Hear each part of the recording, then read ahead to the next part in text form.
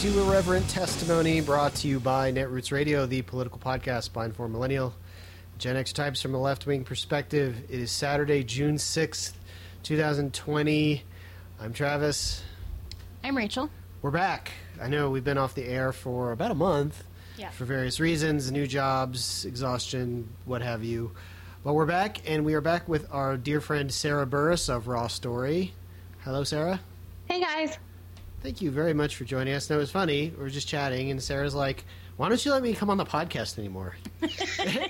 And I'm like, we haven't done a podcast in forever. Also, you can just be the third co-host for all I care. Yeah. Like, you're welcome anytime. Yeah. Let's do one, and you will be on it. And here we are. Here we are. Well, I'm glad you're doing it because I think, like, right now it's so important that we be talking about political issues. I mean, and social issues and, you know, all of the things that matter. And, you know, we're just getting closer and closer to an election, and there's, you know, protests in the streets. And I just feel like, y'all, come on. Like, all right. Now we're being guilted. Right? That's what we get for letting you back on our show.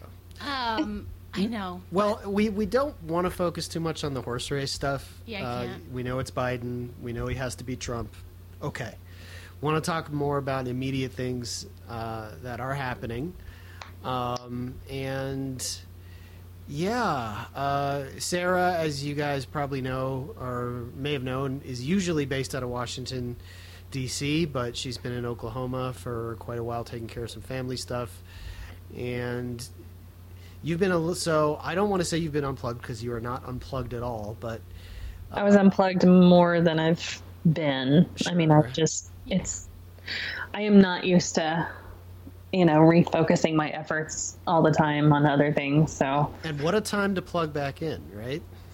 Yeah, I mean, the week that I was off all last week, and oh my God, first of all, it was the perfect week to be gone because I didn't really have to see the horror, and I don't know if I could have handled it right now. You know, it's a lot. And I'm so frustrated that I'm not in Washington because I feel like, you know, I should be helping. Well, let me prop up you and your publication for a minute, because one thing I love about Raw Story is that, like, this cops doing this kind of stuff happens literally every day.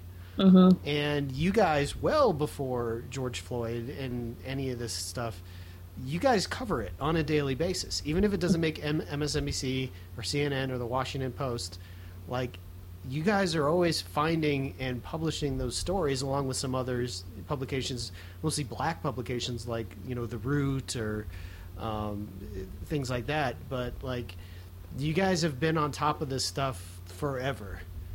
And that's one thing I really love about Raw Story. I'm so grateful that you noticed. Like, this is actually, this has been one of the things that I always focus on just because, you know, I feel like it's a responsibility that we owe the public. But at the same time, you know, we do a lot of curation, and for a long time, it was about escalating local stories that needed to be recognized nationally to the national level. Yeah. And we found Trayvon Martin's story on the local news very, very early on before it became a huge deal. And I think as a result, we've really been able to gather an audience that trusts us, that we are going to fairly cover every incident and say every name and make sure that these, you know, that people of color do not die in vain at the hands of these police. And it's something that I think is so important. And the thing that I'm the most worried about is that, you know, a lot of those local newspapers and news agencies don't really exist anymore. Right. Sure, yeah. I mean, Sinclair, right? They're bought right by Sheldon Adelson, right? Exactly. So, you know, that's where it becomes local people talking about things that are happening in their community on Twitter and on Facebook and social media, because those stories need to have a national voice. And people locally deserve to have everybody in the country behind them whenever they protest. Yeah. And I mean, that's been the saving grace, I think, of the George Floyd slaying, is that Minneapolis knows that they're not alone. We are all standing in solidarity with them, people all over the world. I know. It's incredible, really, just jumping into the protests that are happening. It's hard, but I don't know. I feel hopeful in some way, right? That, like, we're on day 12, I think, of protests, and they're just as big today as they were 5 days ago, right? Like, and they're all over the world. When I saw Paris, and I was like, well, the French, like, give them any reason, and they're on it, right? Fair point. Fair point. They are really a big fan of protests. Germany too, and England, and I mean, the French, though, like, they're on it. Like, yeah. They love protests. They do love protests. I respect and they them for recognize how effective they are as well. And I think I'm sort of glad that we hadn't done the podcast over the last couple of weeks, because I think I just think we needed some time to, like, process what was happening and our thoughts about it. And what I'm really also hopeful about is the number of white ladies that I've been able to radicalize over the last couple of weeks. Well, that's I want to jump right into this, Sarah. I don't know if you're experiencing this, but we have a good number of people in our lives who are mostly apolitical. And all of a sudden, they've become woke to this. And a lot of them are misguided. They think it's about them. But they're pissed, which is a start. And they're reaching out to us because, oh, you guys are those politically active people. Oh, well, now I'm into it. What do I do? Yeah. How do I help? And a lot of these are, like, white ladies who were very upset when Donald Trump was elected. Like, they had their pantsuit ready, right, for November 5th. And they didn't get tuned out to wear it, and they're super mad. But that was their start of their being woke. Was like, how the fuck could we possibly elect Donald Trump? And then they just have been floundering a little bit. Like, they made their pink pussy hats and they went in the march, and then they get very upset when they try to enter into, non-white spaces and do work, and somebody tells them something they did wasn't okay, and they get very defensive, and they get very fragile, and then they feel attacked, and they get those white lady tears going, and then they don't know what to do, so they just post things on Twitter, or maybe they just go back to baking or whatever, right? And they need to be mobilized, but they also need to do some fucking work too. So a lot of them in the past week and a half have been reaching out to me being like, I want to do something. I don't know what it is. I feel terrible. I feel really guilty. I feel, which is like, let's stop with that. Your feelings are valid, and also this isn't about you. Sure. But those feelings are motivating them to action. But here's some reading that you can do. And, I've gotten some Here of are them. Groups that already exist that you can help with money and time. That's and mostly resources. the cis gay men in my life that are doing this, like, I want to help, so I decided I'm going to open a 501c3 around social justice. What do I do? And you're like, oh, pumpkin, no, that's not what you do. First of all, this guy told me, I've just always wanted to be the executive director of a 501c3 around social justice, and I think this is the perfect time for it. Here's my moment. What do you think it should be about? And I'm like, oh, no, I don't think you should do that at all. No, I think you should go volunteer unpaid at an organization that already exists that is black-led, and keep your mouth shut and do what you're told. And he didn't like that. Yeah. So we're wondering, are you experiencing any of that, or is there a awakening of the people in your life that aren't usually active or interested? Yes. So my stepdad, who has been running a grocery store in Moore, Oklahoma for 30 years, sold his grocery store and is taking some time. And in his taking of time, he has been glued to CNN, of all things. Okay. He is a conservative Republican, Southern Baptist.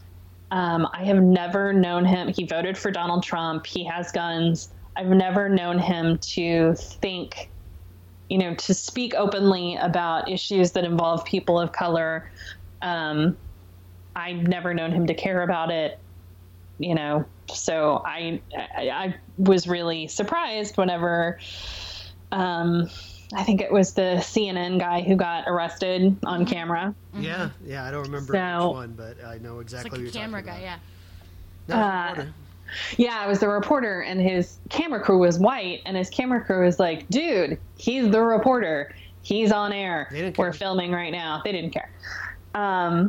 And so whenever we were talking about it, and he was, I guess, relaying a story about it to my uncle, and I just heard him be like, yeah, and the only reason they arrested him is because he's black. You know that. And I was just like, whoa. Wow. Yeah. What just happened? I mean, you're right, but that's shocking.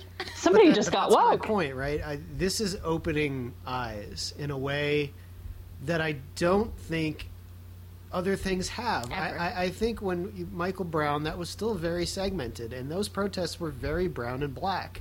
And the same with Sandra Bland and some other things that have happened. And now you walk out to these protesters in this major city, it is more white, to be honest, than even black. Now, obviously, the Black Lives Matter, like the organized ones, it depends, but there are so many white faces in these protests, and we have not seen this before in protests against police brutality, not at these levels. And that's one of the things that Barack Obama talked about, is he said that is the one thing that gives me hope about all of this, is that we are no longer alone in fighting this and speaking up for this. We have allies. And I think, the initial reaction to the protests, the first 3 or 4 days, was exactly the same as it has always been, which is this knee-jerk white reaction of, I understand that you're angry, but this isn't the way to do it. Don't break windows. Don't do bad things. We just need peace and love, and why can't we all just get along? Right, you're right. And then the cameras turned on the cops. It's just been like slowly but surely revealing itself to be more and more people, as it continues. And I think that's the important part, is it's not stopping. People are starting to go, okay, what the fuck is this about? Like, what is happening? Why are they so mad? And then it's like, oh. Right, because the cops are saying, oh, we'll show you. Right. Yeah. Yeah. Like, and we start to see, like, it was completely peaceful until the cops made it into a violent protest, right? The cops are inciting riots. And when you see that on film time and time and time again, and enough white people that maybe in your life have gone to the protest and are relaying back to you a personal story about, hey, this was a really, really peaceful protest, and then the cops came in and started rubber bulleting people and gassing them at 4 o'clock in the afternoon, 4 hours before curfew, for no reason, unprovoked. And you hear that enough times from people you know. Or see it. For yourself. TV live. I think it's really sort of flipped a switch for a lot of Americans. Not all of them. There's always going to be that contingent. The cops can do no wrong. Trump can do no wrong. They're just racist, whatever. But, boy, there's this big core of, I think, we call the, Marge in Des Moines. Yeah. Right? Who's turning on the TV and just seeing cops beat people and saying, oh, it's clicking. Oh, is that what they're mad about? Yeah. And you're like, yeah, that's what they're mad about. And in addition to them beating people and gassing them, they actually murder people for no reason. And we watched this man, George Floyd, plead for his life and ask for his mother. And then he's dead, and 3 other cops stand around and watch it. And Marge goes, you can't do that. That's not okay. He was pleading for his mother, Even our conservative parents were like, okay, that was bad. Those cops should be arrested. Yeah. And then they would quickly add, but you anarchists breaking things are bad. And yeah. But, I think the tide on that is starting to turn too. I was surprised. My parents came into town and to my brother's house, and I went to see them. And before I went to see them, this was last Friday, I called my older brother and I said, I can't do this with them. If this conversation turns to the protests, I don't have any patience for them, and I'm really afraid of that conversation, and I'm having a lot of anxiety about it. And my older brother said, well, they've been here for a couple of hours and we've already talked about it. And Dad said, all 4 of those cops should have been arrested 5 seconds after that happened, right? That's clear. And I was really surprised by that. I was like, really? Damn. Yeah. Yeah, because that's not the position he took after Michael Brown. No, or not ever before. But I don't know that. I think the video also, as horrifying as it is, right? It's clear as day. I mean, what are you going to argue with? Right. Mm-hmm. There's a guy. He was handcuffed. He was handcuffed on the ground. On the ground. His life. Yeah. And he was in an illegal stress position. I mean, I would say that the Eric Garner video is the same to me. Yeah. But Yeah. maybe Yeah. things have changed enough where white America's seeing it through a different lens. Yeah. I would say that all the videos I've seen are the same to me. But, like, this one, for some reason, my dad watched it and was like, that's fucked up. Yeah, no. All 4 of them should have been arrested. And I was like, oh. I was like, then I asked Josh, I was like, and then in the following sentences, did he use words like thugs and looters and riots? And he was like, well. And I was like, okay. Yeah. So, like, I can't get into that with them. But I do think that the progress we've seen just from a couple of weeks ago to now among most of the people that I know is so much less of, like, looting is never okay, this is horrible, this is not an okay way to protest, this is violent, this is illegal, to, like, Black Lives Matter. Yeah. Like, there's just been a shift. And I don't know how to account for it exactly, but I feel very heartened about it. And I think there's been a shift, too, with some of the organizers and trying to, differentiate between protesting and the people who are out to a lot of which are white supremacists who are trying to change the, flip the script. I know in Denver, like, we had the Proud Boys come out. They're still around. Yeah. And just start shit. Well, let's talk about Denver, because Denver was one of the real hot spots. Yeah. It's not talked about a lot, but last weekend, we're about half a mile, 3/4 of a mile from the Capitol, and the cops were using so much tear gas and pepper spray, like, we couldn't even have the windows open. Yeah, it was. We were like, Jesus. coughing, eyes watering, closing all the windows on a hot summer night. It was bad, and we could hear the flashbangs. Yep. Wow. There's been helicopters circling overhead of our apartment for 10 days. And it was completely unnecessary and heavy-handed, and there's nothing you can loot at the Capitol. It's the Capitol building, which is kind of like a big concrete fortress, and then 2 parks, basically. Yeah. There's nothing to do there. And it pissed people off, so then they started smashing windows.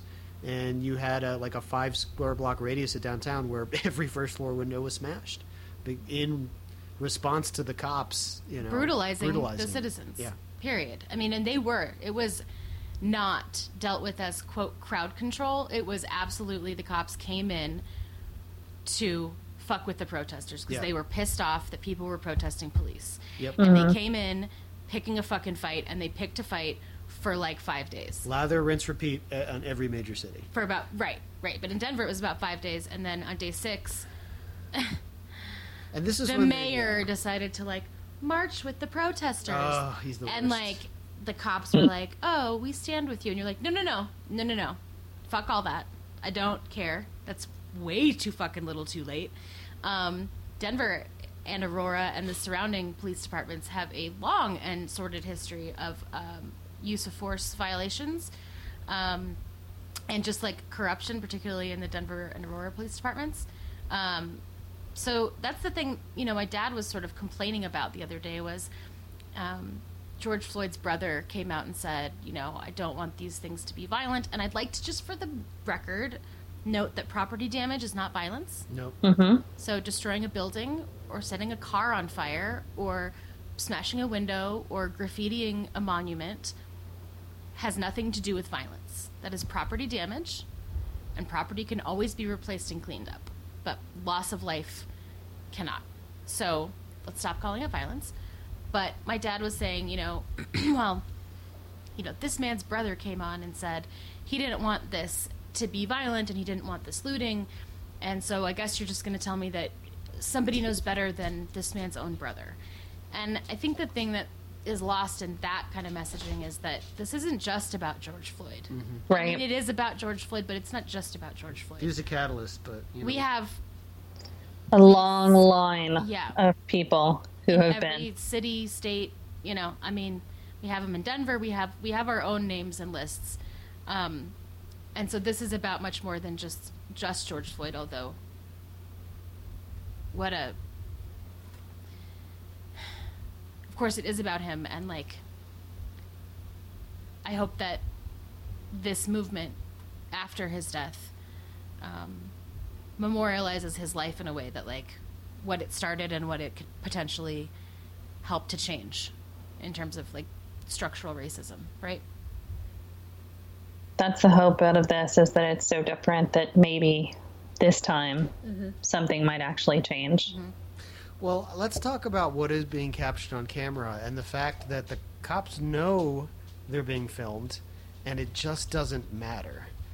And so the impunity that they feel when they know they're on camera and they're going to beat a news crew and they're going to arrest a reporter. They're going to smash in the windows of a car that just happens to be driving by and tase the passengers who did absolutely nothing.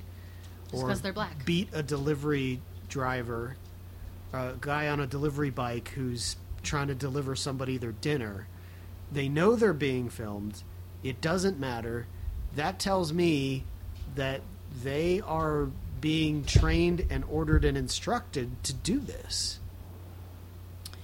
Well, and that they don't. There's never been any there's never been any punishment for this kind of behavior. Right, what do they call it? So, unlimited immunity for cops? Yeah, like they know that they're going to get away with it, so they're mad. So why not do whatever you want? There's never been anybody realistically like, police don't get punishment. What they are now, though. Sort of starting Some to, of yeah. them, yeah. Starting to, but because we've had riots for fucking 12 days. Yeah. But we've had all of these cases before where police were arrested, police were tried, and every time, over and over and over again, it seems like courts decide, well, they were responding with an excessive use of force because they were afraid. Yep. You know, there's just like this consistent complaint that they managed to get out of it. And I think the difference in this case is that they can't reasonably say, well, I was killing him because I was afraid of him. Right. He did not pull a gun on you. You didn't think that you saw a gun on him. He was handcuffed and on the ground. For 8 minutes while you had your knee on his neck. That's why he died. There's no way out of this. Well, and then they tried with this bullshit medical examiner's report, right? Yeah. To say, well, it was really a pre-existing medical condition, and he didn't die of asphyxiation. He died of a result of the combination of force plus this medical condition. And then the family had another report, and they were like, he died of having a fucking knee on his neck? Obviously? Like, what the fuck?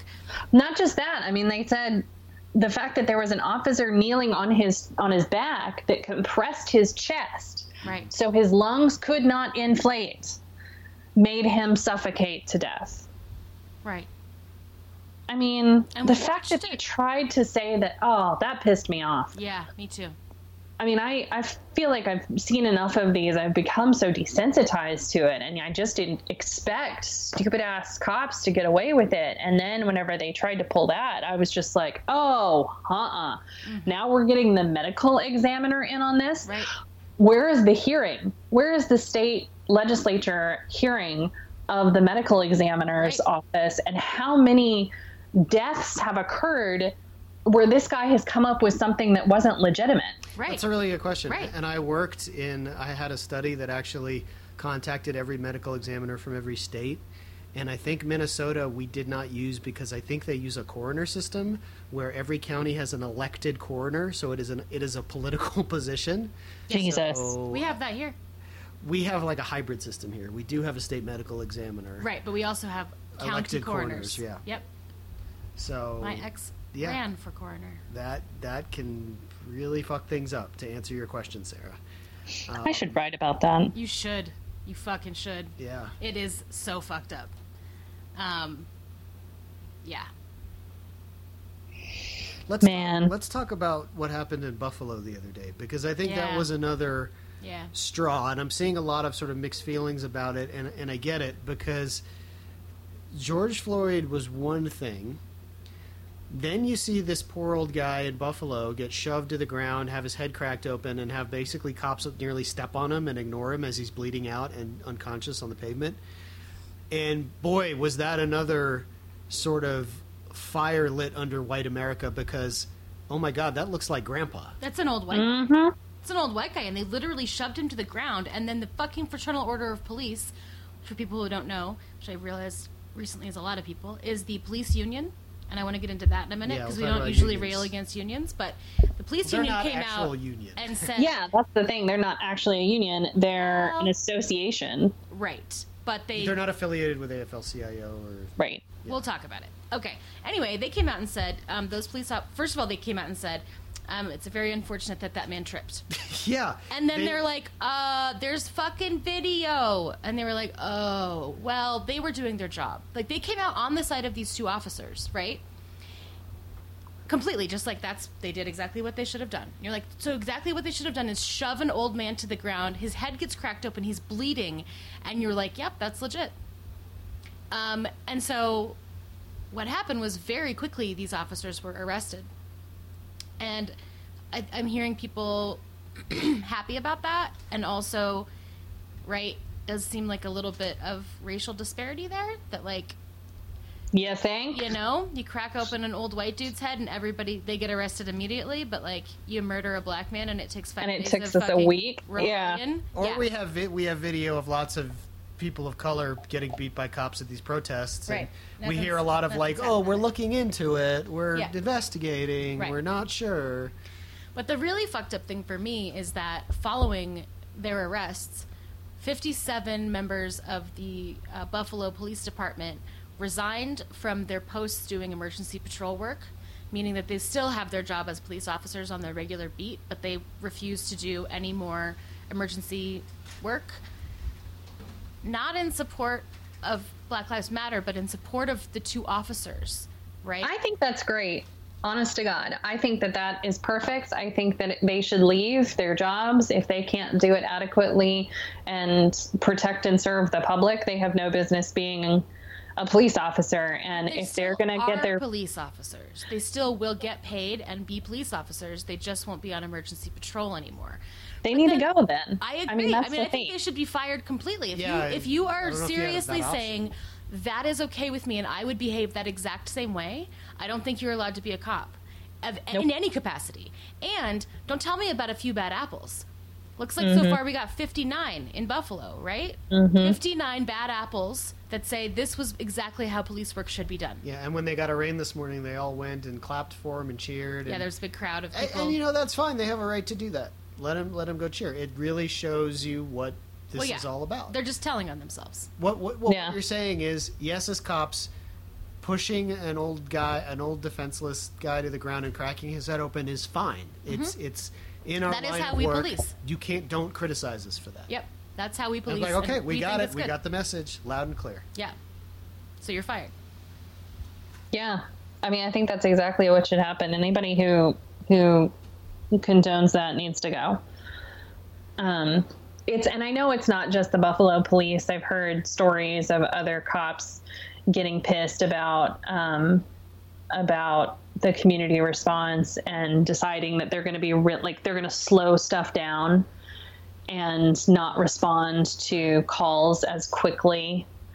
And I mean, all kinds of stuff like this. And there was a city councilman that was on CNN, and I'm kicking myself for not remembering what city or state. It was a large city. And he talked about how there was a weird budget conference where they weren't even going to cut the funds for the police department. They were just not going to give them additional funds for the next budget year. I think this was in Jersey.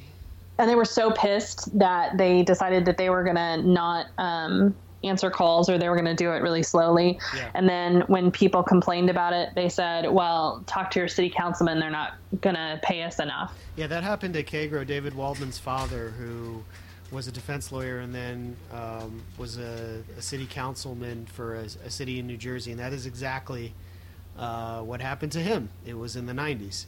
And so that's the kind of tactics that these police unions use. Which I think, great. Then they need to go. Everybody needs to go. They need a clean house. Well, and I think what's really interesting for me, too, is that, I've been an abolitionist for a while, and people think I'm fucking crazy and, like, that's too extreme and blah, blah, blah. And I'm starting to see a lot more people coming around to like, oh, I'm reading this book called The End of Policing. Yep. And like, do we really need cops? Do we really need cops? How do we defund them? And where do we need to put our money? Because I think it's becoming really clear, the thing that we've been saying a long time in the movement, that like police officers don't actually reduce harm in communities. They cause harm in communities.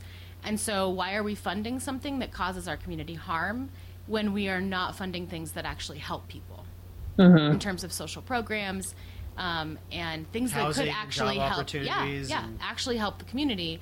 Why are we funding police at the level that we are? And then additionally, the other thing that I think is really picking up a lot of steam is demilitarizing the police and taking away these sort of tanks and tanks. Yeah, those are literally tanks. I got to roll back the clock and talk about our old buddy Obama, who did a lot of things with the best intentions, but they backfired.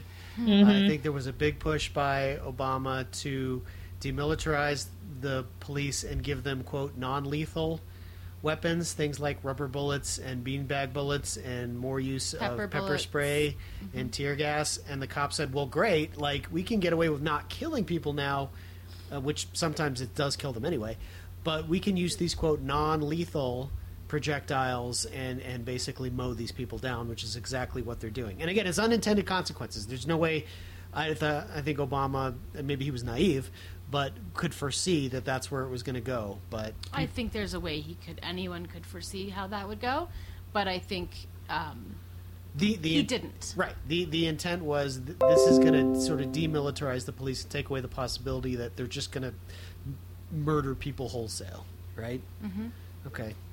So, but in addition to that, we didn't do like, less than lethal regulations, guidelines, right? Laws. Like, you're not allowed to just go out and assault the public with these less than lethal forms of gear because you feel like it. Well, like, they're not even considered that. They're quote crowd control. We're just using crowd control. We're just gassing the public and shooting them. Yeah. But, like, it's fine because nobody died, because maybe. It's crowd control. You know, the thing that kills me is I really wish that we I mean, if they're going to have crowd control, then I think we need to have police control. Yeah. You know, all of those sound cannons and stuff like that, like, why can't we point those back? Yeah. And, I mean, one of the other things I wanted to say is that the Minneapolis Police Department had training in place to teach them about de-escalation, to teach them like all of the things that and it still didn't work. Well, that's why this whole notion of police reform is nonsense. It doesn't work. It never works. Nothing changes. You can train them and we can do all of these, like, middle of the road. We'll have civilian review boards and we'll have, new policies about police intervening when other police are using excessive force. And we'll have training about de-escalation and we'll have training about how to deal with people with mental health. Like, we've done all of this and here we fucking are. Here we are again. Hasn't worked, and that sort of thing. We can't just stop doing that. But is it enforceable? I mean, is it followed up on? Is it measurable, or do cops have to go to an hour training once a year that says don't kill people, stop killing black people? Right. Okay, got it. What does that look like? The entire fundamental system of policing needs to change. It can't just be. You're right. You can't be these half measures of we'll do a training. We've tried it. We'll do a seminar. We'll do a retreat where we. Right. We've tried everything that they've given us. We've like, okay, fine, we'll try that. And where are we? Right. It's like an Amy Schumer sketch, right? Like, don't rape, right? And it's just as effective. Yeah, it doesn't. We are nowhere different than we were before. We said, okay, we'll try, and finally, it's like, fuck your bullshit. We're gonna be in the streets and we're gonna burn this thing the fuck down because you're not doing anything differently. Every measure we've tried, everything we've asked for, every plea to say, please fix this, doesn't work. And that's why you have hundreds of thousands, if not millions of people in the streets across the world, because we're done. It doesn't fucking work.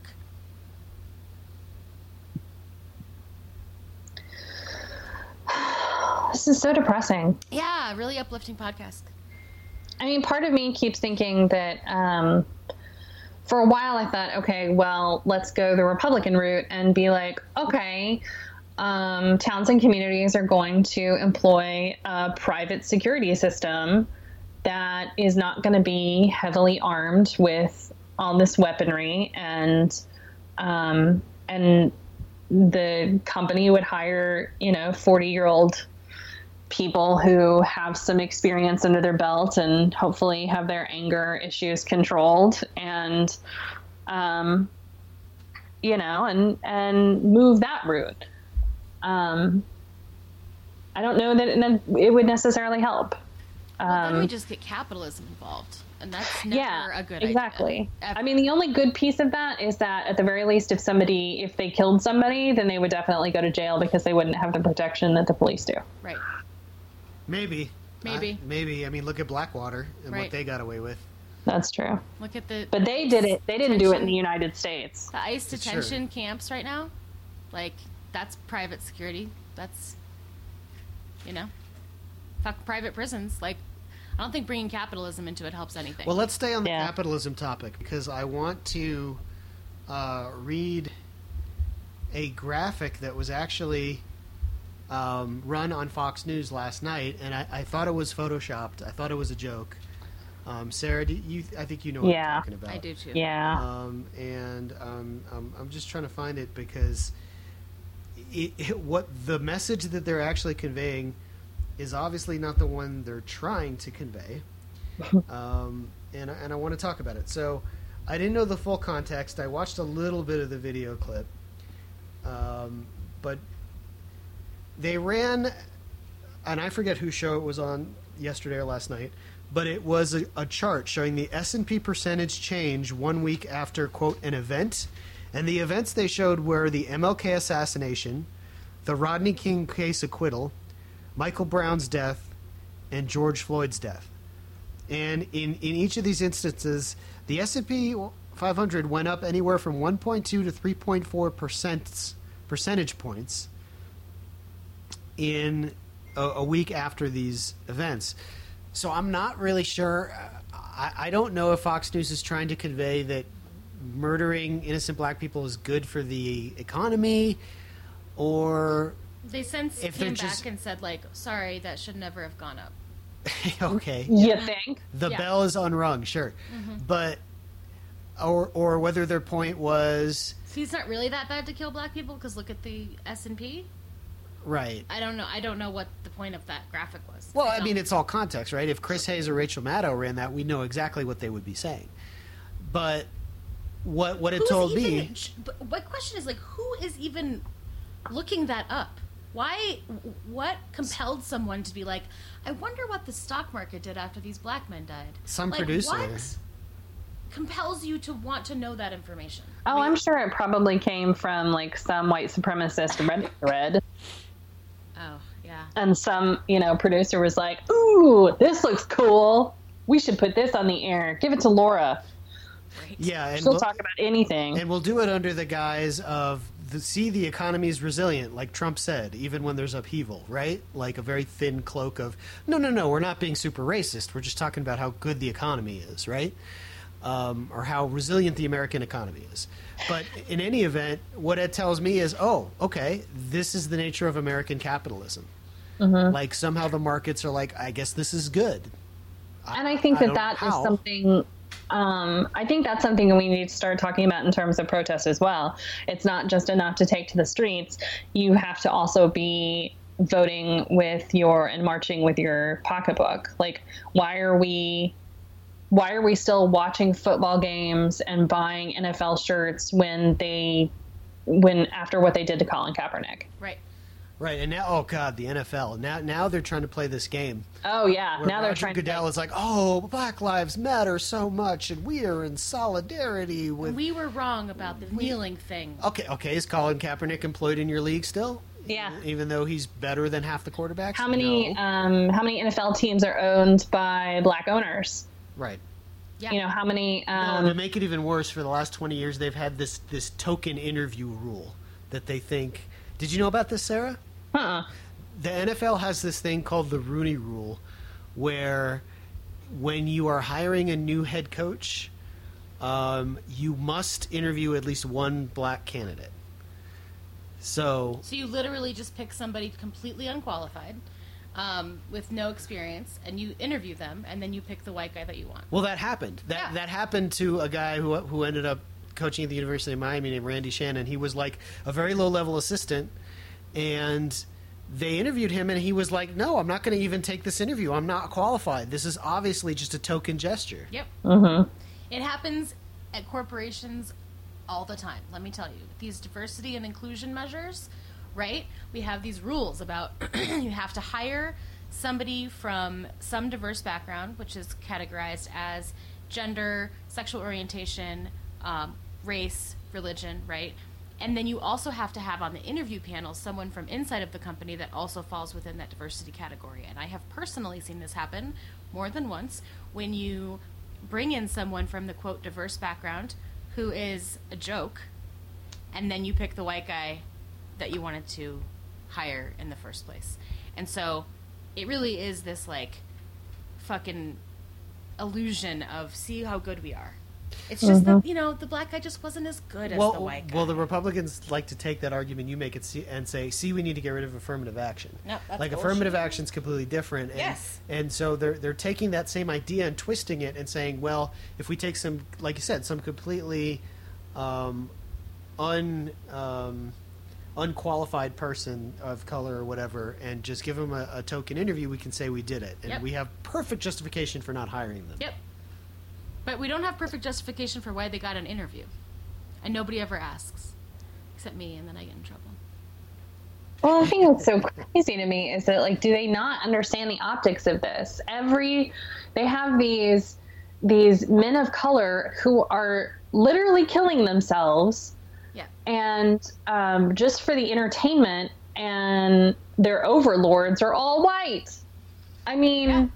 Come on, do you not get how bad that looks? Like, how seriously racist that is. I know.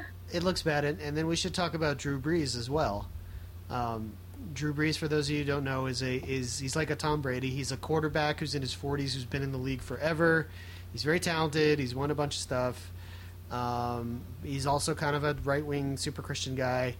And he said a couple days ago that something to the effect of, like, I get the protests, but I still don't like the kneeling because it disrespects the flag. And he got a lot of heat for that, and Trump jumped on it and said, I love Drew Brees, I'm putting on my Drew Brees jersey, he's absolutely right. And then Brees had to, like, do a mea culpa and come back and say, no, now I've actually talked to some black people and maybe I was wrong. Oh. Which is basically exactly what he said. Everybody's trying to give him a cookie, and I'm like, no. Fuck you. Fuck you. Also, can we just have not white people talking about their opinion about how people are protesting or anything else right now? Yeah. I mean, I realize that we're three white people talking about how we're feeling and giving our opinions. But, like, if you have a problem with how black people are reacting to anything, I don't care. I don't care about your opinion. I don't want to hear it. I don't. But isn't it amazing in the midst of all this, you got the right wingers still hung up on the kneeling for the anthem thing? Yeah. Like, where the fuck did that come They are from? so butthurt over that. And which is a new thing because people have done it for decades or similar things. And it's such a respectful way to protest. That's it exactly is right. Well, and that was the whole reason that he did it. Yeah. Right. It's like, I'm not wiping my ass with the flag or walking away or turning my back. And there are Trump voting rednecks wearing thong bikinis that are American flags, so don't even start with me. About the fucking flag. Right? Seriously. Or yes. waving their Confederate flags that somehow makes them patriotic, right? Yeah. So it just... The idea, this whole conservative argument of that it's disrespectful for the flag, it's just laughable. No, it's such bullshit. It's just a wedge device. But you're right about the NFL, and Roger Goodell, we know how full of shit he is, right? He always does this, where there's a problem presented to him, right? It's like, you have a problem with your players, like, beating the crap out of their spouses and wives, and then he's like, oh no, there's not a problem here. Then he gets so much pressure, oh yes, oh okay, you know what, this is a big problem and I care a lot about it. Or whether it's concussions, same shit with him all the time. He really is the fucking worst. And now he's doing the same shit with you know, this current situation, and people are still giving him cookies. Why are they doing this? And he's not a charismatic guy. He's this really boring corporate white guy. Yeah. And God. People love football, baby, just like you, right? I mean, to your point earlier, I often think of football in this way, that like it's disturbingly reminiscent of like Mandingo fighting. Yep. And it makes me really uncomfortable.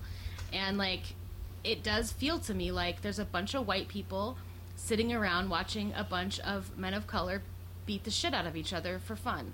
And like, it makes me uncomfortable. And like, people get very upset with me when I put it in those terms, but that's and on top of that, I worry about. These men of color want to say, actually, we're human beings and we care about things outside of what happens on this field. Oh no, don't you dare do that. We'll fucking fight for that. Like, God forbid you don't even get to have any humanity. Yeah, God forbid they think something, you know, and feel something and want to speak out about it. Come on. Yeah. And when these are not your slaves. NFL ownership, really any pro sports ownership, are typically 95% the worst human beings on earth. Like the worst venture capitalist, white guy, rich, awful, greedy, like people like Dan Gilbert, right? Just the worst. All Trump support. Well, you can picture them, right? Yeah. I mean, if he's an NFL owner, if you're a pro sports owner, what kind of person do you think gets to that position? Right. An ultra rich, awful venture capitalist, soulless type. Yeah. He's kind of doughy and hasn't really seen the sun much, but has like a lot of homes. Think about the owner of the Washington team I will not mention because it's horribly racist. Oh yeah, they did a little protest. It was pretty cute. Did you? The blackout about Black Lives Matter, and everyone was just like, "Fuck out of here! Are you kidding Fuck me? out of here with this! Are you?" I did a story. That was my last story of the day on Tuesday, and I was so furious. I was so mad. I mean, I know it's some 20-year-old intern, but still, like, that's the franchise basically putting out that message. Yeah. And it was really interesting. Like, I sent it to a friend of mine, and she was like, good for them. And I was like, no, not good for them. And she was like, but this is like a 20-year-old intern who just, you know, has solidarity, and then don't work for the on the team. And it's like, oh. No. Yeah. No. I was like, they don't get to have a voice in this anymore. They lost their voice. Yeah. No voice for you. Right. No. Fuck out of here. Well, let's talk. I want to stay on this topic about the intersection of capitalism and commerce and this movement. Because if I see one more fucking commercial, and these commercials have had more to do, I'd say, a week or two ago with coronavirus. Yeah. Because that's still a thing we haven't even talked about. Than the protests. If I see one more commercial that says, in these difficult times, we stand together. Mazda wants to let you know that you should buy a fucking Mazda because we're running a commercial that says we care about things. Like, I'm gonna scream. Especially when it's like people, like companies that are thanking the frontline workers by buying ads. And it's like, please, can you not do that? Can you spend whatever millions of dollars you just spent buying that ad to tell me that you're thankful for the frontline workers at your fucking company? Stop it. Turn around and give all of that money to the frontline workers.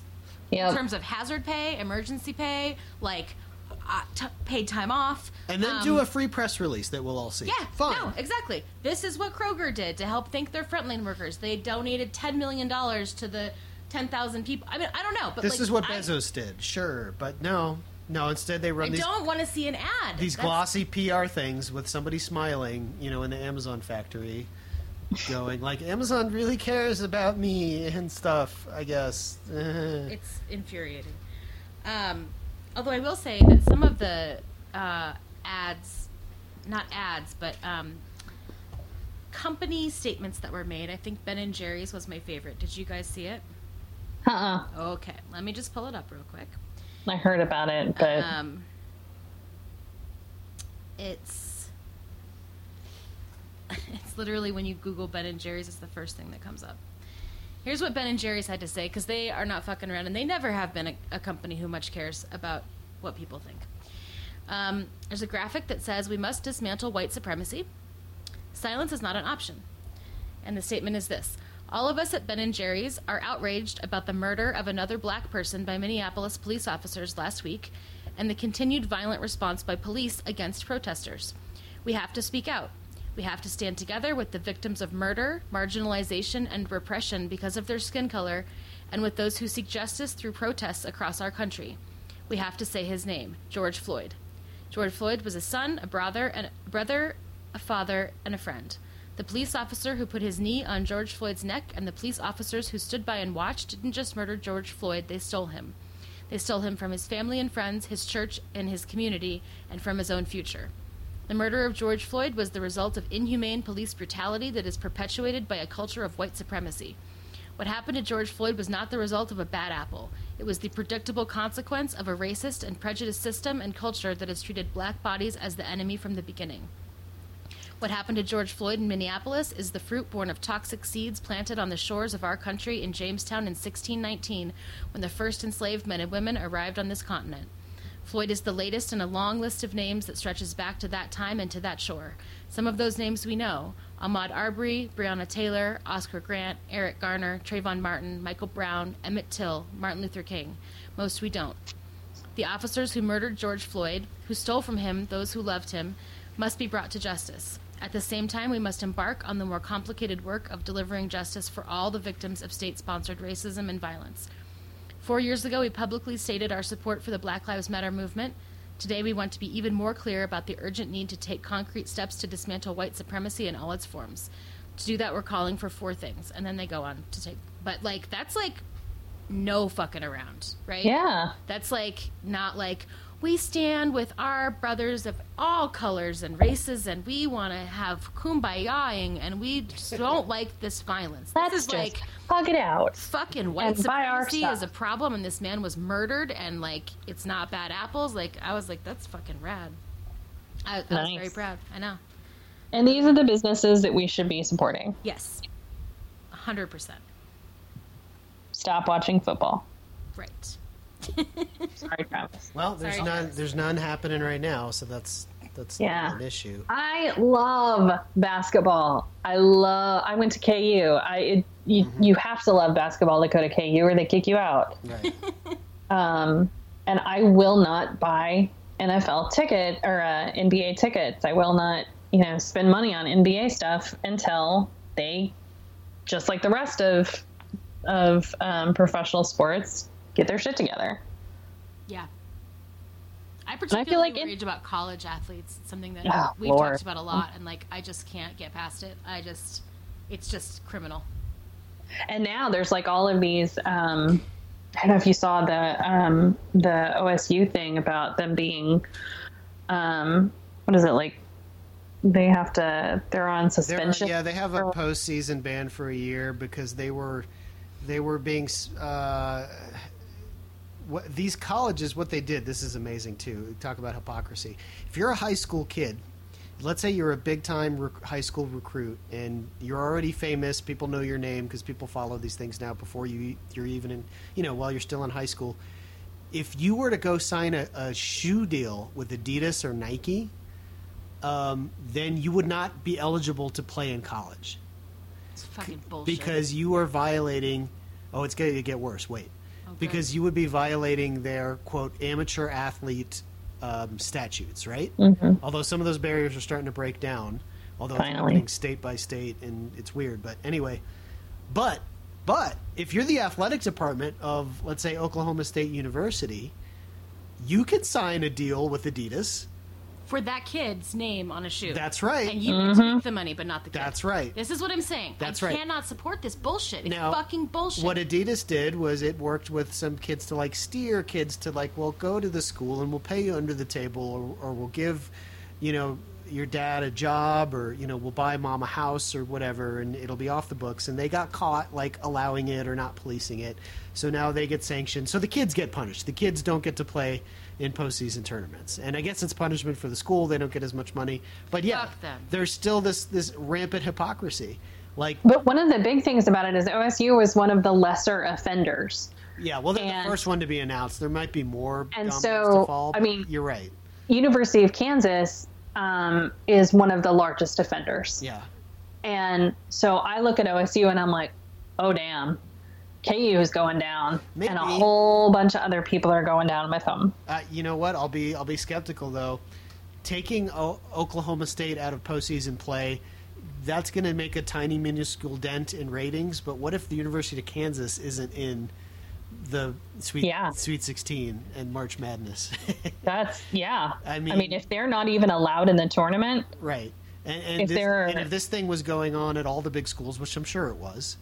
Yeah. Oh, I'm sure Roy Williams was kissing all kinds of. What are they going to do? You're going to ban North Carolina and Duke and Kansas and Kentucky? No. They should. They absolutely should. If you're gonna enforce it, you should enforce it fairly. But we know they never do. Like, how many football violations has Nick Saban and Alabama faced? Mm-hmm. Right.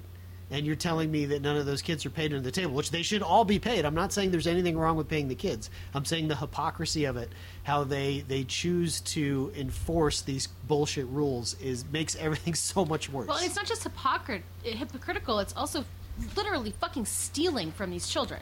We're stealing from them. This is their identity. This is their life, their body, their talent, their name that you are profiting off of. And they see none of it. That's bullshit. So that they can get a fucking 4-year degree? Like, fuck you. No. That is not okay. Let me talk about something I saw in the 90s. There was a great college and professional basketball player named Chris Webber. And he went to the University of Michigan. And he's a freshman. He gets on campus. And they've changed this rule for a while, which is bullshit, but I'll get to it. He walks into the bookstore, right? The campus bookstore to get his books for his first semester of classes. And he sees a basketball jersey with his name hanging in the bookstore. Mm-hmm. It's something like $50. He can't even afford to buy it. And he also realizes that these other kids that are buying it, he doesn't see a dime from it. Yep. So Chris Webber says, I'm going to figure out a way while I'm still in college to make money off my name, and he does. I don't know if it was with an agent or he did something, that was, quote, against the rules. And it's still described today when people talk about Chris Webber as, well, he did this thing in college and he took money under the table and it's a stain on his legacy. And I'm like, are you fucking shitting me? Are you kidding me? Like, that is just unbelievable to me. And yeah, that struck me. I remember, I think I was still in college myself when this happened, or maybe even in high school. I think the early to mid 90s. I was gonna say you were in college in the mid 90s. I was like 7. Old. Yeah, I'm old. Yeah. I think I was still in high school when this happened with Chris Webber. I remember reading that in the paper, imagining myself walking into, the student bookstore, seeing my name on a jersey. A, I can't even afford to buy it. B, if I tried to steal it, I'd get arrested. Yeah. And C, somebody's making money off of you. Yeah, somebody's making money off selling these jerseys. Lots of people are. The university, the company that makes the jerseys, mm-hmm. the athletic department, mm-hmm. Who knows who else. And me, not a dime from it. You can't even afford to buy one. So you know what the NCAA did? They said, oh, you know what? That is wrong. So you know what we're going to do? You can have the number of that player, but you can't have their name on the jersey that you sell. There. Is everybody happy now? No. No. Of course not. I hate them. But that's so what much. they did I hate after them. that Chris Webber thing. I hate them. Jeez. And then there was a big video game thing. I'm sorry to get off on the sports tangent here. But then there was a big video game thing. For years and years, video games used the likenesses of college players for their big college football video game, mm-hmm. and they didn't pay them, right? Because they couldn't pay them, even if they wanted to. Which, of course, they didn't want to. It's a great. Why would you? What a great business want model to pay somebody that you don't have to pay. Right. Imagine making a skateboarding game, calling it Tony Hawk Skating, and not having to pay Tony Hawk. Right. Right. Exactly.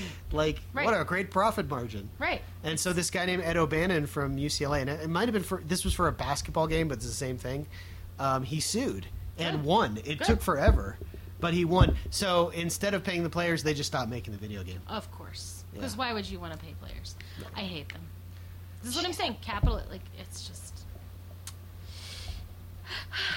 Anyway. So we've gone way off the track here. The corporate overlords. Yeah. I know. But I think the intersection of not sports so much, but sports, because a lot of sports figures are getting a spotlight now because they're not playing sports, and these protests and the capitalism. Intersection of capitalism and racism. Like, it's important. We need to talk about it.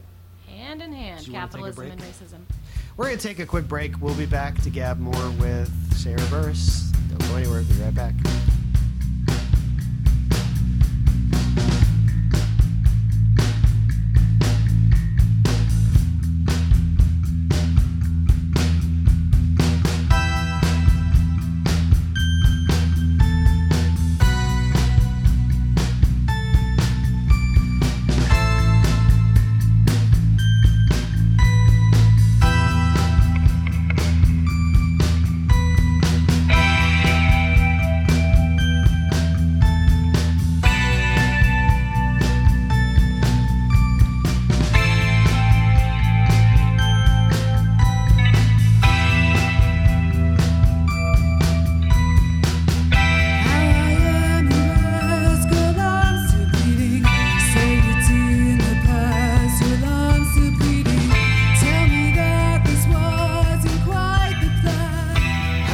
Welcome back to Irreverent Testimony. We got Sarah Burris with us today, and let's switch gears a little bit and talk about Lady G. Yay! Bless his heart. I tweeted this too. Like, I really feel like now that he has been outed, that he can stop trying to kiss Trump's ass and he can find a real man and settle down. But we know he's not going to do any of that. He's in a tough re-election fight. It's polls are close with Jamie Harrison, and he is not ever coming out of the closet. Maybe on his deathbed. I don't know. He might not, but he might be outed by all the prostitutes he's hired. Well, he's been outed. I mean, like, okay, none of them have had a sit down with 2020 yet, but I mean, no, he's going to have this whole redemption story, and it's going to be so gross. He's going to be outed by all of these sex workers. What if Biden wins? Then he could feel like he can come out. He's going to come out, and he's going to say, you know, I just couldn't, and I'm really sorry for all of the anti-LGBT things, but I hated myself.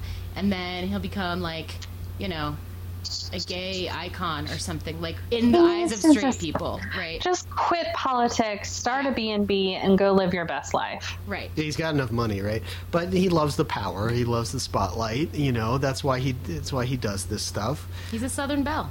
But he could come out and stay gross. Look at the log cabin Republicans. They just pretend that those horrible evangelicals they vote right next to and link arms with at CPAC don't really exist, right? Yeah. Right. Like, we don't talk about them. Mm-hmm. It's fine. He could be one of those. Yep. He could. Like, he could. I mean, I guess he can't. He figures he can't come out and win his Senate seat again. But he could win. Or win, lose, or draw, whatever. If Trump's out, then he could come out after that. But he's not coming out before then. There's no way. The least gross thing about Lindsey Graham is that he's a gay man who hires sex workers.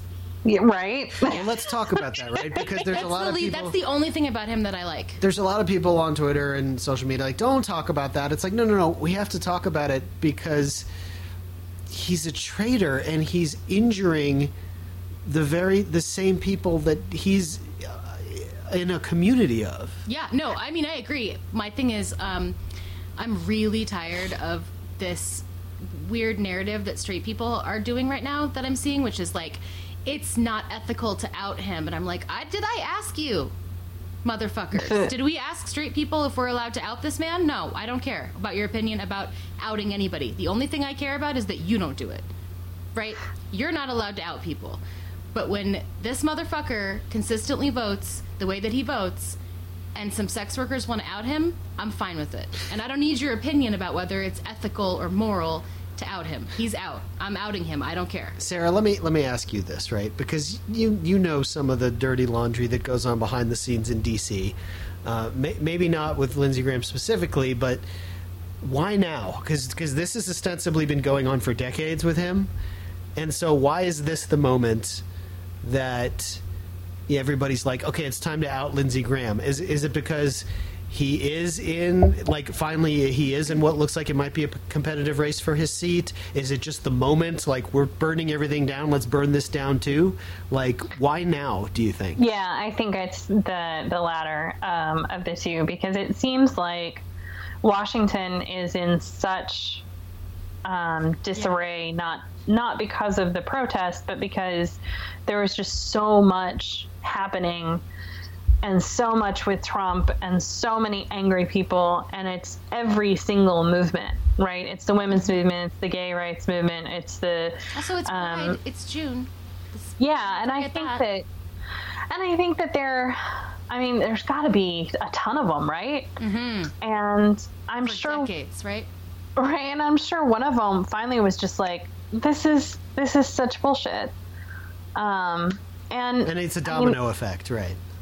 And I think too, like the attacks that have been made on the Obama administration for the whole, now they're doing this. He's doing this Russia investigation, this investigation of the investigation. I've paid so little attention to it because it can only really backfire when people are looking at everything that's burning down in the world and they're thinking, really, this is what you care about? Yeah.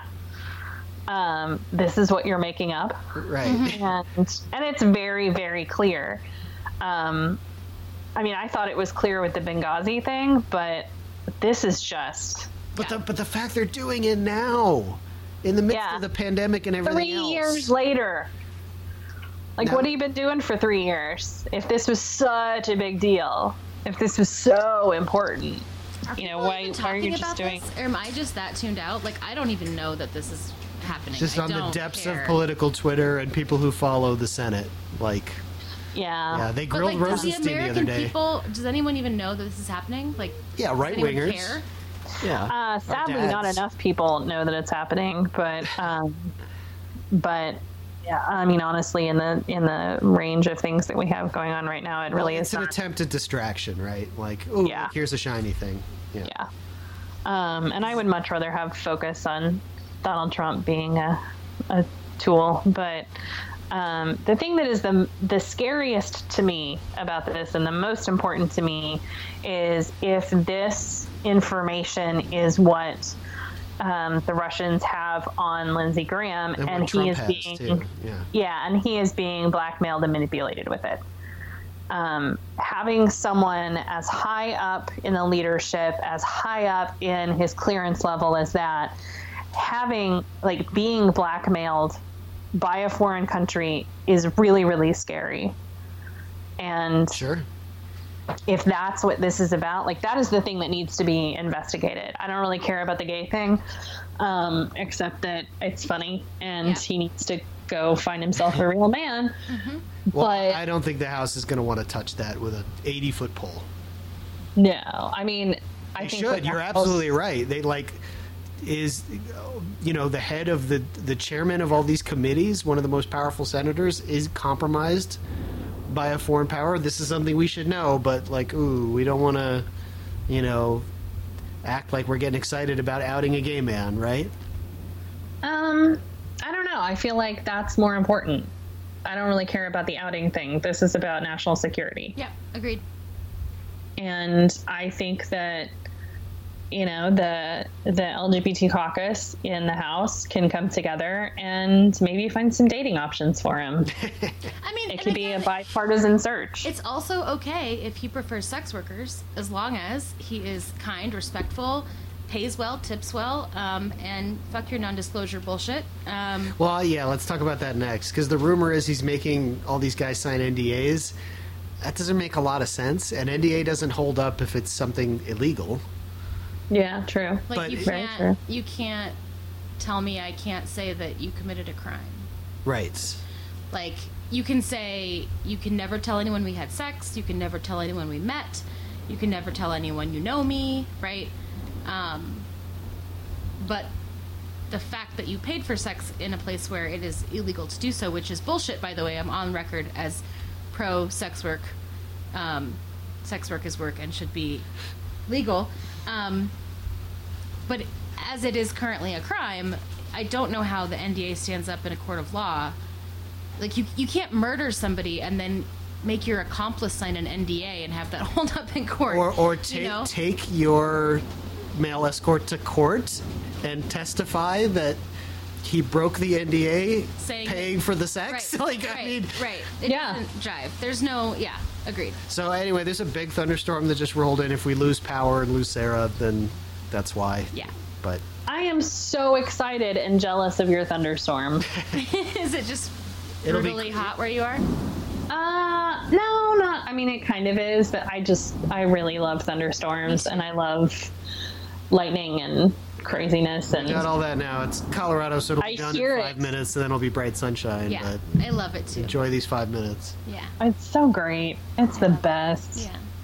We don't get this in DC. And I thought being here in the spring I would see more stuff, and we really have not had any. And I feel like I've been let down by the gods of meteorology. And yeah, you're in Oklahoma. You get twisters. I wanted a tornado, and we didn't get one.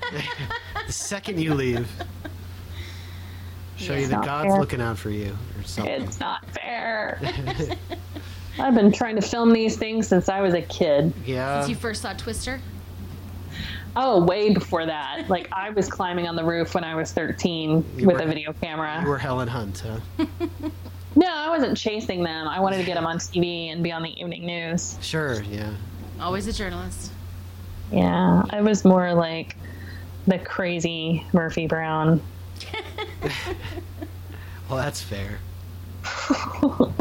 So anything else to talk about, Lady G? Like, I think, like, this is going to go away in a few days, and then it'll be that thing like, oh, remember when Lindsey Graham sort of got outed for a day? Does anyone think Lindsey Graham is straight? No. Has anyone ever thought that has ever existed, thought that that's true? His parents are gone, aren't they? I don't know. I would imagine he's kind of old. Your mom, if you asked her, would probably think he's straight. She would be like, do you think? Oh, no. My mom would be like, hell no. My mom would be like, oh, I never thought about it. Do you think? I'd be like, a Southern bachelor? Have you listened to him talk?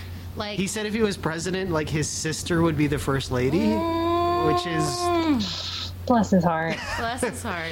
I mean, that's coming out, really, unless you're stupid, but his supporters are, so... They just assume he's just a ladies' man. He wants to be What is up with him dyeing his hair and making like it all... Yeah. Well, I don't know. I mean, I think this is Trump pulling the strings. Like, I don't think so. I think it's mirroring. I think the more that he looks and behaves like Trump, who's a narcissist, the more that Trump will like him. Yeah. And so he's mirroring, is what he's doing. Maybe. Yeah. So there's that. I mean, there's, you know how when people have been together for a really, really, really long time, they start looking like each other and dressing like each other? I guess. Yeah. Fair. I really hope this isn't that. Yeah. Oh. God. I think it's just tactics for dealing with a narcissist. Yeah. Because if you mirror them, then they like you because they see themselves in you. And he's in a legit fight for his Senate seat. Yeah. I mean, Thank God. It's going to be a wave year. I don't know how big, but if the wave's big enough, yeah, Lindsey Graham could get bounced. Crazier things have happened. I think Cory Gardner's out. Yeah, sure. he's done. Yeah. Yeah, that for sure. He's done. He's I toast. love it. McSally's toast. Mm-hmm. Susan Collins, I hope, is toast. I know her polling is kind of close. It's within the margin, and I'm worried about that. But the thing is, I don't think there's going to be a mass exodus of down ballot politicians turning on Trump because they can't lose the base. They just have to hope for the best. Mm-hmm. And then it'll be one of those things in retrospect. Oh gosh, we need to change our focus and change our ways. And that's assuming that we win. I don't know that we do. I don't. Yeah, know. I mean, I don't know. Yeah, I don't take anything for granted anymore. But it's really not a good environment for Trumpism right now. I think people really are sick of it. I hope so. I hope so. I mean, just the instability of the country, the fear and the anxiety that I think a lot of people have, not necessarily about people in the streets, but, there's no trust for protecting us from foreign adversaries. Yeah. I mean, that's the whole thing that the federal government does. They're supposed to protect us, and they can't even manage that. Mm-hmm. Well, it's not even protecting at this point. It's like colluding, right? Like, you're working with a foreign government against the people of this country as our leader is like, that's the real thing that's happening. So, like, but I don't know, because I think they live in a different world than I live in. And I don't know that they think that way, or they see that, or that they recognize that. Lindsey Graham's father's name was Florence. Oh, Florence. Was he also a dick? Florence James Graham, and his mother was Millie Graham. Oh, Millie. What'd you do to your son? Poor gay son. I'm sure you know. To you, he was bullied at home and bullied in church. Oh, I'm sure. Right? That's why he joined the army and toughened himself up. Yep. And wonder if he was traumatized is a control freak. Yeah, internalized homophobia, yo. It's a real thing. His parents ran a liquor store. Oh, so he just really rebelled then, right? I don't know. That's really interesting. That's really interesting. You kind of harken back to a time where, men could be named Florence and no one thought anything of it. Yeah. Mm-hmm. I mean, Then you named your gay kid Lindsay, and now people are going to talk. Well, Lindsay I've heard a few times for male names, but Florence is kind of rare. I don't know. Right? Yeah. I mean, it's one of those Southern things, I guess. Yeah. Like, it's a family name, I'm sure. Yeah. I don't get the whole Southern thing. But there was another thread by someone else who's very connected in D.C. Like, oh, you think Lindsey Graham's the only one? Like, no, and we've known that for ages. And, I mean, too, it's not just about the gayness, of which there are many. I don't really know any other senators, but I do know that there are people in the House. Sure. There's all kinds of wild, kinky sex among elected officials on the Hill. There's swingers clubs that are on Capitol Hill. There's, I actually really tried to get in the swingers club just because I wanted to see what it looks like. You weren't well connected enough for that? They could totally tell that that's the only reason I wanted to be. Too bad. I don't really want to. Now that's a podcast, Sarah. Right. Definitely welcome on anytime once you get into that club. And I could come to DC next time they're available, and we could just try to go as I'm quite sure the unicorn couple. There will be an ironclad NDA before you ever walk in that door. Right. Maybe I'll just forget to sign it. Bat my eyes. Yeah. Oh, that'll work. Sure. I'll sign it with a fake name. Lisa Simpson. Well, we know that Roger Stone and his wife were all over those DC swingers clubs. They're very open about that. So. Yeah. And I appreciate their openness. I mean, it's not just the DC ones. They're very involved in Florida.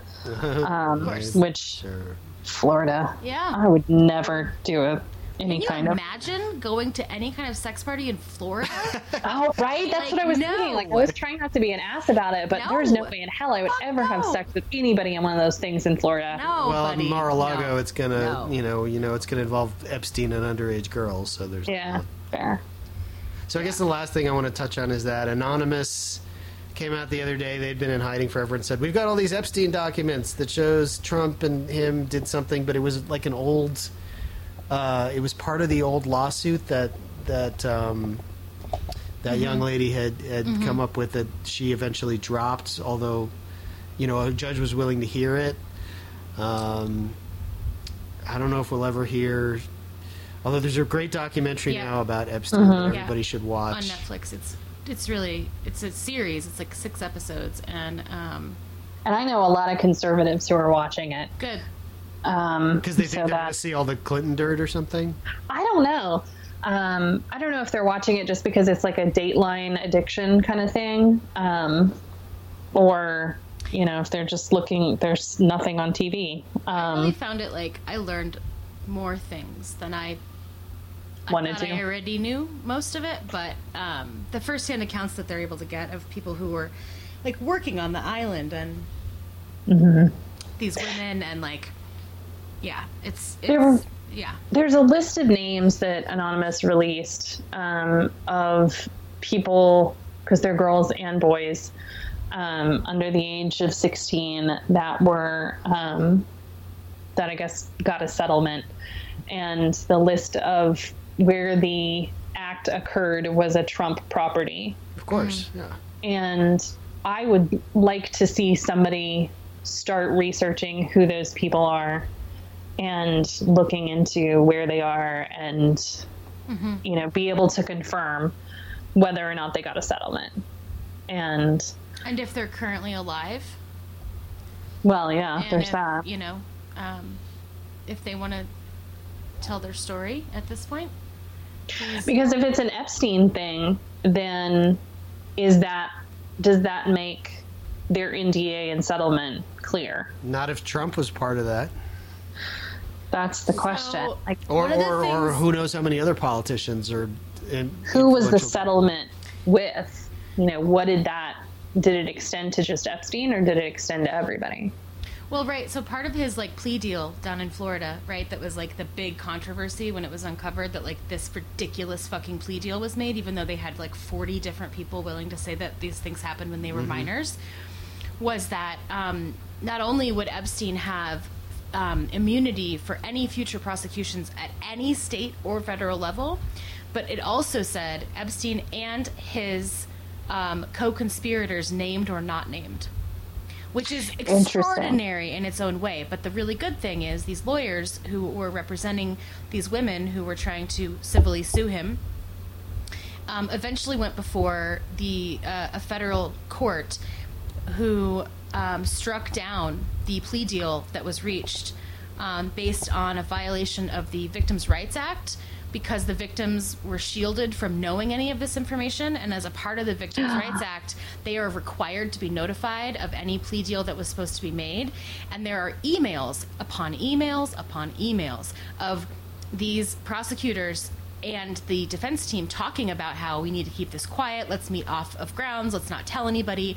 They signed this deal with him without ever having notified any of the victims. And so the federal judge was able to actually overturn the immunity part of that plea deal and say, like, absolutely not. Like, they violated the Victims' Rights Amendment. And so now prosecutions are able to go forward. That was before he died.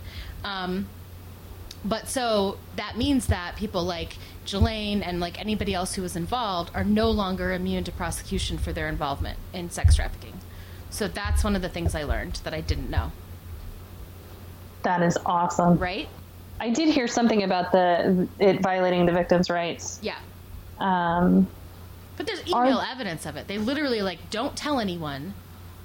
We need to keep this a secret. We need to keep this hush-hush. Let's just sign it quickly, first one on the docket on Tuesday, and then it will be done, and then no one can say anything. Like, they are saying this out loud. Then this one woman who works for the prosecutor's office is like, hey, to the defense team, email me at my Gmail. I don't want this on company record about the private deal. And you're just Jesus. Like, wow, okay, well, okay. So, yeah. Anyway. Is there a prosecutor that is still looking into all of this and looking for some kind of justice for these survivors? Not in Bill Barr's DOJ, I bet there isn't. So there's this local police officer and DA who were in Palm Beach, right, who uncovered this original story and like did all of this work. The police officer who was involved, who did all of the interrogations, or I guess interviews, is dead. But the DA and the sheriff, I guess, or something, some kind of head of law enforcement down there, feel super burned by the feds and are still continuing to look into it and like still like pushing for things, and worked with the people representing the victims directly to say like what the FBI did was not okay, and help with like subpoenaing records and like, you know, all cops are bastards, but these ones at least, like, you know, like really have been helping to try to, like, they just feel so fucked, like, by the plea deal that happened that they are still in contact and still doing that. On the federal level, I don't think so. Yeah. Not in this administration. Might change with the change, but I'm not sure of that, but there's no chance now because we know Trump's hands are dirty in some way, shape, or form, even if he just turned a blind eye to Epstein using his properties. That's right. Of a scandal. Mm-hmm. Yeah. And we kind of already know that's the case, but that documentation and proof is not going to see the light of day. Right. But anyway, watch the documentary. It's really good and really informative and, yeah, also, like, heartbreaking and really tough. But there's a lot I didn't know. Well, do you notice how everybody lost their shit this week whenever Joe Biden said that 10 out of 15% of people are dipshits or whatever he said? Did they lose their shit, or was it just the same trying to, like, regurgitate the deplorables thing and say, aha, I think it was people trying to regurgitate the deplorables thing, but I don't know that it necessarily worked because all of us were kind of like, well, yeah. I'm like, he's shooting low. Like, I wish it was only right? 10 like, to 15%. I've driven in Dallas. I mean, there's, and I would say too, on the Beltway, driving on the Beltway will show you how many assholes there are in the world. But talking about Jeffrey Epstein and the corruption that surrounds it is just, there's another addition to the 10 or 15%. Right. And like to be clear, there's going to be, if and when these things come to light, there's going to be lots of folks that we think we like right now that were there. There's something that happens to men that get in a certain level of power and a certain amount of money that, like, you just realize you literally can get away with everything, and there's some, like, compelling force that's like, what if I wanted, what's the worst thing I can think of? I could just do it? Like, let's see, right? And it's like, what if I could fuck a kid? And you're like, why do you want to fuck a kid? And they're like, I don't know, because I can, right? And it's I think there's something about, like, that level of power and money that, like, I wish I understood. If you didn't have it, I don't think that these people would, in their daily suburban life, working as a middle-level manager for a Kmart, would want to fuck a kid. But there's something about that kind of power and money. Or would know they would never get away with it. But I don't know that they would have wanted to. I think there's something That's my about question. Power, right? Maybe. Is it as a result of power, or are these, you know, pedophiles who just don't act on it already? Right. And for fear of retribution, but, like, right. You don't have that. I don't know, and maybe it's a combination, but I do think there's something about power. Absolutely, yeah. Like, I can get away with this. Why not try? I can do anything I want in this lifetime. Why don't I do this? I'm going to try the worst thing I can think of, and then I'm going to get away with it, and how powerful am I going to feel then? You know, Hillary Clinton never raped a kid. No. I'm just saying. But her husband probably did. Yeah. Yeah. That's what I'm worried about. Yeah. Well, not really worried about, but no, I wouldn't be surprised by. I don't care. I do too. I think it's important. I don't care who it is. I don't care which party it is. If you're a pedophile, then you need to be outed. Yeah. Well, this has been another really uplifting episode of right? Testimony. We didn't even get to coronavirus. What is it? Because that's still a thing. I just, you know, it's not over. Wear a mask and wash your hands. Yes, wash your hands, keep your social distancing. Don't get into large groups of people, especially indoors. If you're at the beach, you're probably fine unless that beach is packed. If you're out for a jog is fine. If you want to meet a friend for a drink on a patio and you can keep 6 feet, you're probably fine doing that. If you're at a protest, I love you, and just try to stay away, you know, try to keep your distance and wear your mask. And I'm not going to lie and say you're not putting yourself at a lot of risk going to a protest. Right. You are, but they know that. Like, it's not our bunch that is there and in denial about the risks. We've all done risk assessment on this, and people have determined that this is something that they're willing to take that risk. And I'm not going to tell them whether that's right or wrong. Yeah. And, I mean, it's important to note that rum punch is not a disinfectant, and no matter how much you drink of it, it is not going to prevent coronavirus. But I'm still really working on that case study. Okay. Well, you let us know, and maybe one day we'll all be in Barbados doing first-hand research. There we go. God willing. But that's for another episode. All right, this has been an episode of Reverend Testimony. You can't promise when we'll be back. There's just a lot going on, and it's requiring a lot of energy for us to do this. And there's energy that can be spent by us and you guys doing things that are more important right now. But we will check in periodically. Yeah, we've talked about this before. People reaching out to us that want to be guests that we would love to have. So and that's going to be the thrust of the show going forward. The weekly news recap thing we're not going to do anymore. We're not going to be recapping every debate and stuff like that. No. So if you missed that, you can go listen to the old episodes. We have literally like 400 of them. So and there's lots of podcasts to do that. Yeah. Go listen to that. Go listen to that. All right. Thank you so much, Sarah. You have an open invitation. Anytime you want to gab, just send us a message on Thursday or Friday and say, hey, can we talk Saturday? And we will set it up for you. Hell yeah. Yay. I will come anytime. I am happy to talk to you all of the time. Me too. Lovely. So Sarah Burris, check her out on rawstory.com. They do great work. Like I said, they were on top of this police brutality stuff long before the tragic stuff that has happened recently that has sparked all the protests. Stay active, stay tuned, more than ever stay involved. I'm Travis. I'm Rachel.